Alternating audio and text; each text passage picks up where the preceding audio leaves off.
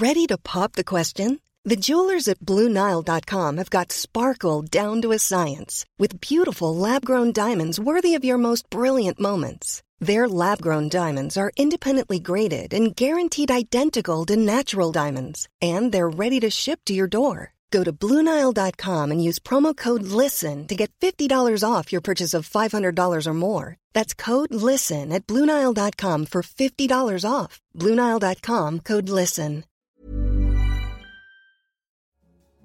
In London, this is The Economist. I'm Anne McElvoy, Senior Editor, and you're listening to The Economist Asks. This week we ask, who's winning the economic debate on Brexit? Coming up, we'll hear from a prominent Brexiteer, the MP David Davis, whom I went to speak to in Westminster. They're almost like an argument in the middle of a rather bitchy divorce. You leave, I'm going to punish you. That's what the arguments come down to. And we'll hear from Philip Legrain, former Special Economic Advisor to the President of the European Commission, giving us his 2 euro cents on the matter. If Britain voted to leave, then it would be open season for every protectionist interest in the EU to try and gain an advantage. But remember when this referendum fuss all started? 8 months ago, I spoke to political advisor Dominic Cummings about the referendum. There wasn't even a date on the cards yet. Well, now Cummings is regularly in the headlines as campaign director for Vote Leave, the main Leave campaign. And I asked him then about the practicalities of a Brexit. Be precise for me if you could. What would you be saying no to in this referendum? And what would be the likely consequence? Britain leave the next day, the next year? So as a matter of just legal fact, the next day nothing would change. Essentially what would happen is that a new British government team would have to go and negotiate a new deal with the European Union. It would hash out what that trading arrangement would look like. It's also possible, I think, that if the British did say no, it would be such a huge event really in European history that there would be a lot of soul-searching on the continent as well about how they are going to respond to that. You can imagine a situation in which there is a deal where we say, OK, you Euro countries, plough on. You want to do this, we'll stop blocking you, we'll stop getting in your way as we have done over the last 20 years. You guys go ahead and do that, but we are going to take back power in various areas ourselves, and that's the flip side of the deal. So no wouldn't necessarily mean out. At the moment, it's really impossible to say. It would, in terms of what the British public would have voted for, it would mean that, because that's the question on the ballot paper. But how the British government and the European governments respond to that vote is an unknowable thing at the moment. If, as seems likely, the new bailout deal doesn't happen, it could well be that they decide to bring forward themselves their timetable for a new treaty before 2025 and roll that into the British negotiations. So it's a very, very complex, multi-dimensional situation and very unclear now how things will look at the end of 2017. Dominic Cummings there. Since then, the campaigns have become a lot more internecine and sometimes even vicious. No, we did not get a reformed European Union, and so the logical position is to therefore say we have to leave the European Union. Britain needs to stay in the EU as the best framework for trade, manufacturing and cooperation. Because negotiating on behalf of the EU is like trying to ride a vast 28-man pantomime horse with everybody pulling in different directions. And the United Kingdom is at its best when it's helping to lead a strong Europe. But the EU has tried to stand in the way of the companies driving this change. The next thing we know, the Leave camp will be accusing us of faking the moon landings, kidnapping Sherga, and covering up the existence of the Loch Ness Monster. And it's clear that despite all the to and fro on Hitler's European vision or what impact it'll have on the import of bananas play their part, well, both sides need to get to the economic and trade arguments. George Osborne has wheeled out Treasury figures emphasising the cost of leaving the EU to individual households and to the nation as a whole.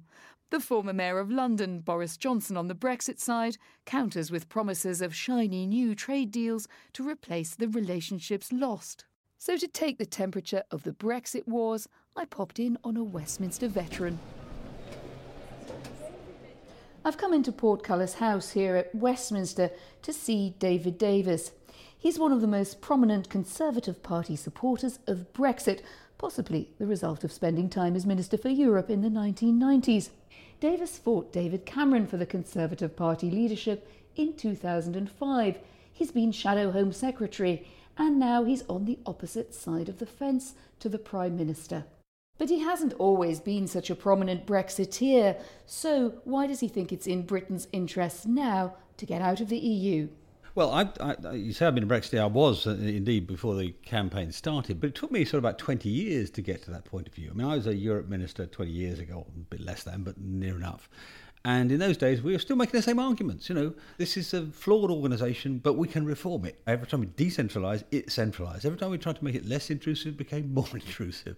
So, as Einstein says, if you try and do the same thing over and over again and expect a different result, that's the definition of insanity.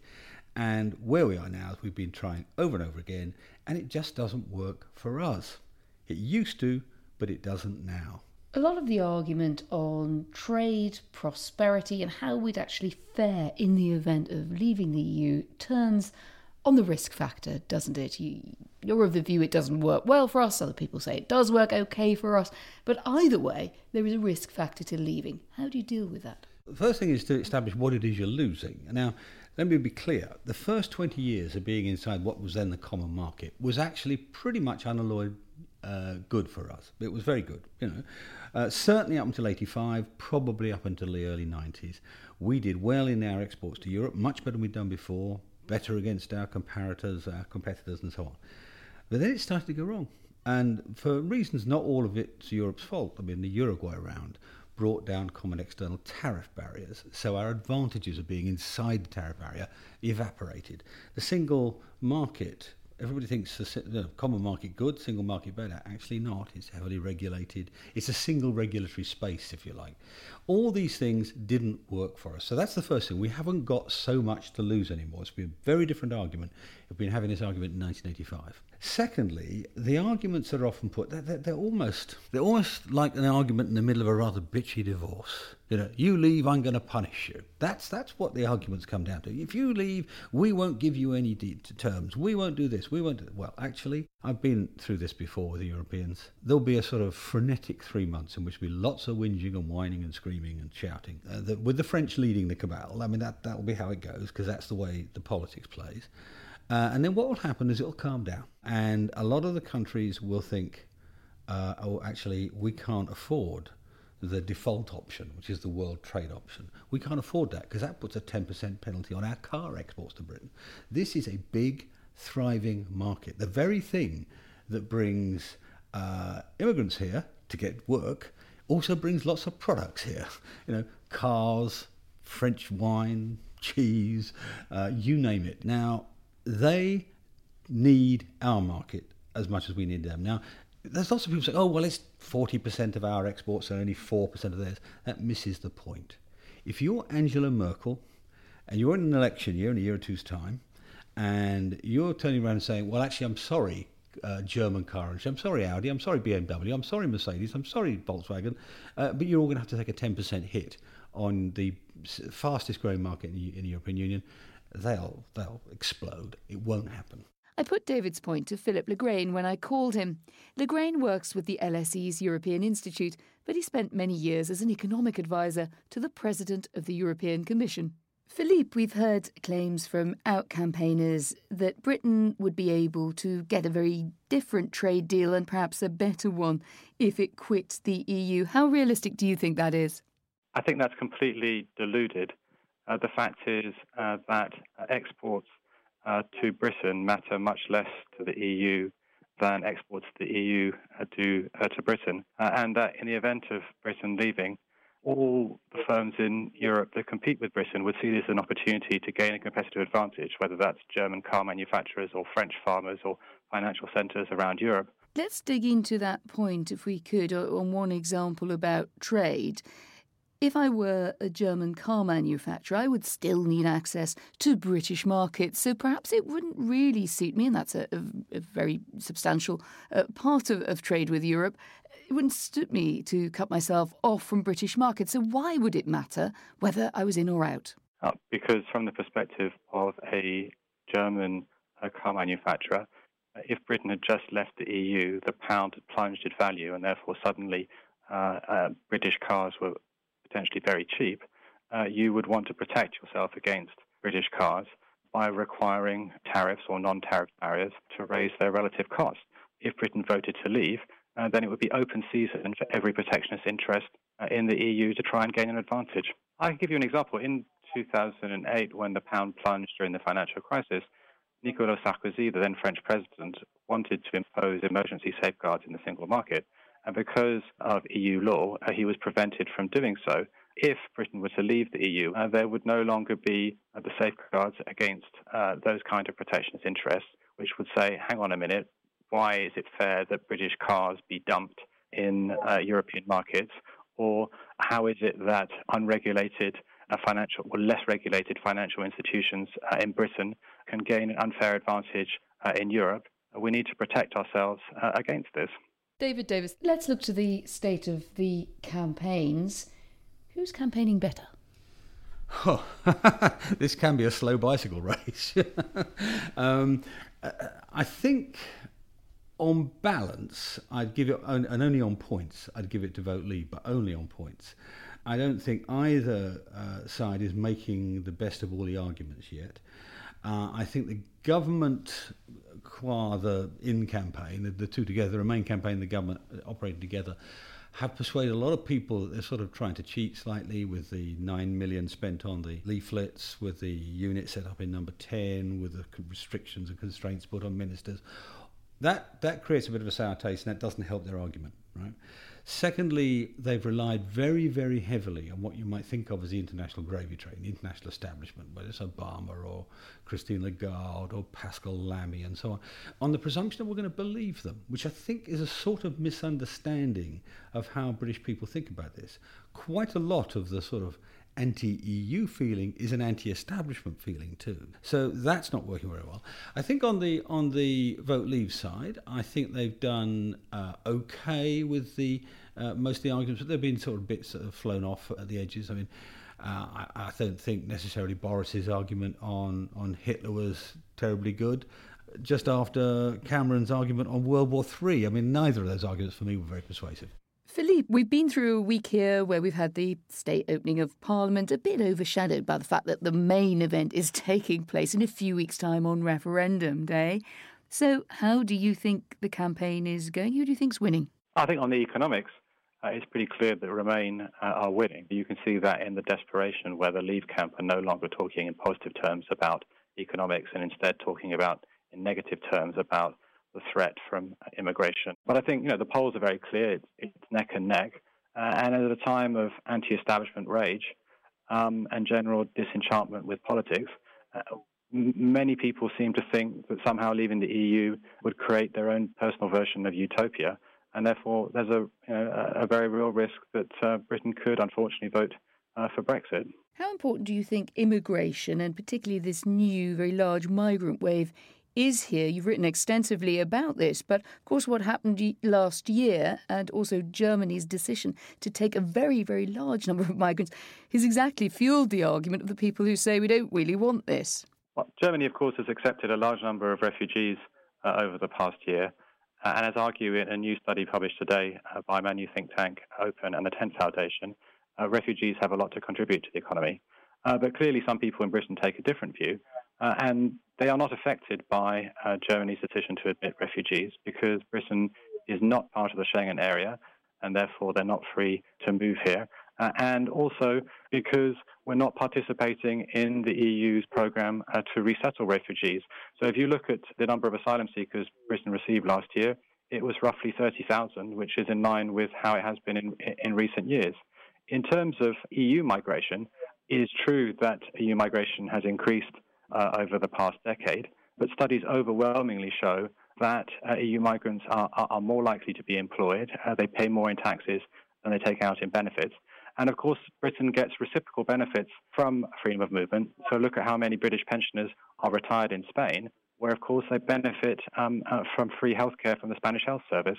We discussed migration and the impact of immigration on this argument with Philip Le Grain. And he said, in essence, look, this is something a lot of people do get worked up about, but you can't argue with the statistics, and as a view the Economist has often put as well, that the net contribution of immigrants into Britain whether from the EU and including beyond the EU, has been positive in overall economic terms. So people tend to blame it for things that are actually the fault of poor public services, poor decisions by government, or perhaps even other factors beyond their control. Are they right? He's wrong on pretty much all counts. I mean, firstly, only this week, Migration Watch did an assessment of the extent to whether immigrants pay their own way in total, and their assessment was not that there were negatives to the tune of billions. But that is only part of the argument. I'm not against immigration. I spent a long time as Shadow Home Secretary arguing the case with the then Labour government over immigration. My argument was always, it's got to be managed, it's got to be controlled, you've got to have the people you want, not necessarily just anybody who chooses to come here. And we're talking now about numbers, if you add up total immigration, not just European immigration, of the order of 600,000 a year. That's huge numbers of people, half of those broadly from the EU. Now, it does cause pressures on housing, it does cause pressures on schooling, it does cause some other public pressures, some of which are mixed. I mean, let's take the National Health Service. Quite a lot of people who work in the National Health Service are migrants of one sort or another, but also there's a lot of pressure on the A&E and on primary services. So of course it causes problems. And if Mr. Graham will forgive me, he's taking a very, I sometimes think he's taking a Brussels view, but he's taking a very middle class view of this. If you are living in parts of the east of England where you have difficulty getting a job, or where the rate you're being paid for the job is being depressed because of immigrant labour, you'll feel it, and it means a lot to you. That's why Stuart Rose, leader of the Remain campaign, inadvertently told the Treasury Select Committee that actually wages would go up afterwards because those pressures would be reduced. Let me throw you some of the big names who've been intervening in this campaign in the last week or so. Boris Johnson, Michael Gove, and on the other side, the Prime Minister and George Osborne. Take them in two halves. What's your advice for Gove and Johnson? Well, for Gove and Johnson, I think remember that actually the facts are on our side to a very large extent, and they should use them more. Not be afraid of the economic argument. I mean, there was a tendency at the beginning of the campaign, not necessarily amongst them, but amongst some, to feel, we don't actually want to give any hostages to fortune. Actually, you can't beat something with nothing. You've got to make the argument, you've got to make it stand up, and you've got to make it plausible, you've got to make it based on facts. We can do that. They can do that. So that's my primary advice to them. And they're running scared of that? I don't think they're running scared of it, but I think there's a sort of nervousness about putting up a clear case because people will knock it down. I don't think they need to be nervous of that. We can win that one. And you've got to cross the floor, but you've been a treasured colleague of David Cameron and George Osborne. What are they getting right? What are they getting wrong? Well, I'm not sure if they'll much take my advice, to be honest. I'd take it a bit less personally, actually. I think David has said, that he feels uncomfortable with Boris and Michael. Don't take it, but this is an issue which is bigger than all of us. That's the first thing I'd say to him. And people reasonably should have different views. I would think, if I had to give them advice, it would be rely less on the grand establishment and get back down to the real argument, because I think they expected, for example, when Obama came here, this would sort of change the game. There wasn't a measurable move in the polls in those few days, and there were a lot of people saying, "What the bloody hell's it got to do with him?" That's a risk. So get back to the facts, get back to the argument, get back to our own case. Don't start relying on people from abroad. Bigger than all of us, you say, but also very, very big in the Conservative Party, and you know that, having been very active there, but also as a challenger in the past for the leadership when we first met. Do you think that the next leader of the Conservative Party will come from the ranks of Remain or from the Brexits? Well, the conventional wisdom is the Brexit side, and that's probably right, but it sort of depends when it is. If it's in 2 years' time, this may not be relevant. One of the things I've always say to people when they're trying to predict future leaders is always remember 1 year in advance. We didn't see Thatcher coming, we didn't see Major coming, we didn't see Haig coming, We didn't see Cameron coming. 1 year in advance. Not one of those people was being talked up as a future leader. And if it's a couple of years away, which is the most likely outcome, then we haven't got the first idea. And I suspect that what they did in this campaign may be a small part of their claim, but not very much.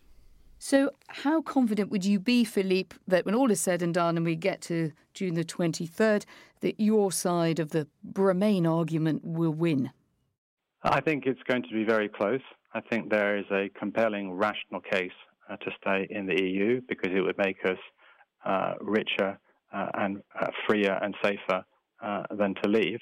At the same time, there is a very real risk that people, for emotional and confused reasons, may vote to leave. And I think it would be disastrous for Britain and we'd live to regret it. Our thanks to David Davis and Philip Legrain there, both doing battle over the referendum. But who do you think is winning the economic arguments of Brexit? You can have your voice heard by tweeting us at Economist Radio or by emailing us radio@economist.com.